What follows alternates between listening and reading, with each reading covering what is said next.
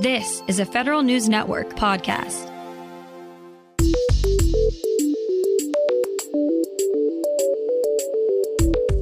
Coming up on today's Federal Newscast, a new bill aims to raise the pay for blue-collar federal employees. CISA is expanding its cyber services beyond federal agencies. And if you'd like to ghostwrite for Santa, USPS has a deal for you. Those stories and more in today's Federal Newscast.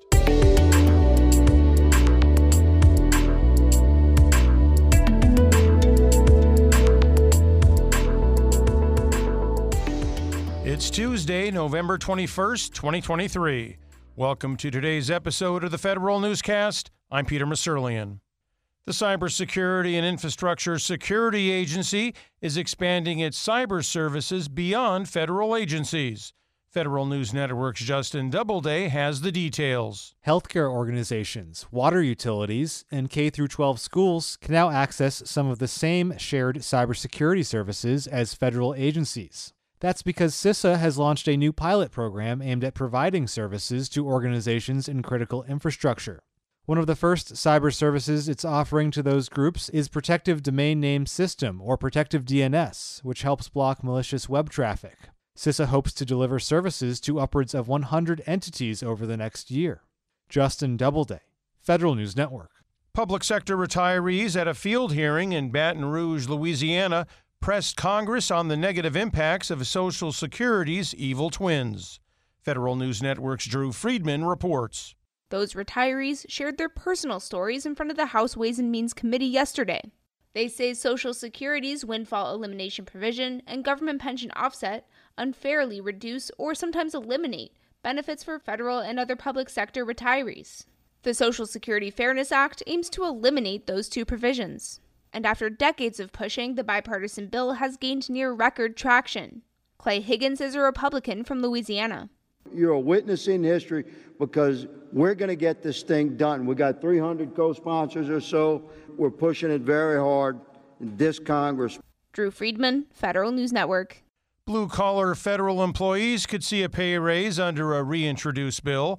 The Locality Pay Equity Act aims to alter the government's federal wage system. If enacted, the legislation would bring it in line with the mapping of the General Schedule. Currently, the General Schedule gets yearly reviews of locality-based pay maps, but the pay system for blue-collar feds does not. The bill would block the government from using two different pay localities for blue-collar workers in areas where just one exists for GS employees. That would result in higher locality pay adjustments for many employees on the federal wage system. House and Senate Democrats reintroduced the Locality Pay Equity Act last week. The State Department is looking at artificial intelligence tools to further its diplomatic work.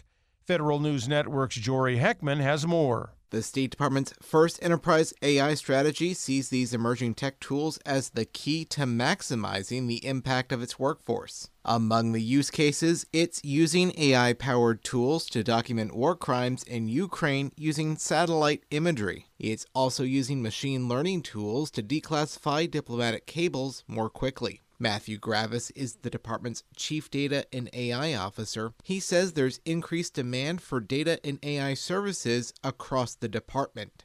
We are committed to harnessing AI's potential, and we're committed to doing it in a manner that's safe, secure, and trustworthy. Jory Heckman, Federal News Network.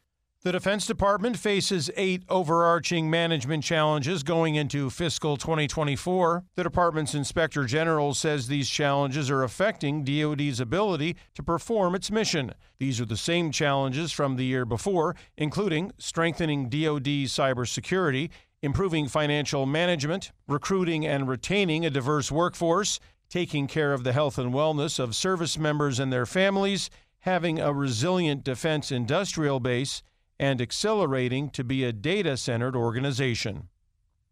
The Department of Homeland Security says it's taking steps to improve access to services for people with limited English language proficiency. DHS released its first language access plan in more than a decade this week, It touts a number of recent advancements, including a new contract vehicle that provides a full array of language services and the launching of a multilingual online complaint portal.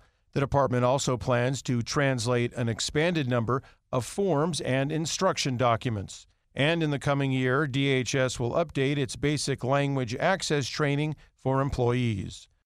The Coast Guard is trying to foster a more inclusive environment for LGBTQ+ individuals. The Coast Guard is a voluntary diversity and education program and a gender transition request policy, which says that request decisions should be made within 90 days. However, according to a Government Accountability Office report, nearly half of the approved requests from September 2021 to June 2023 took longer than the 90-day time frame.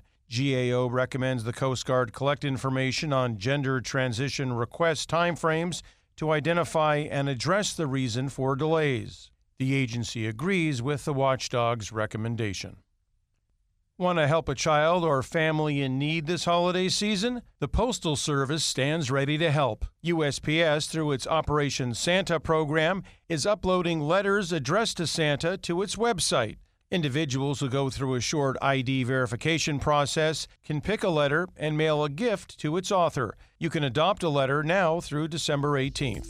USPS has run the program for more than a century. Find these stories and more at federalnewsnetwork.com. For the Federal Newscast of Tuesday, November 21st, 2023, I'm Peter Musurlian.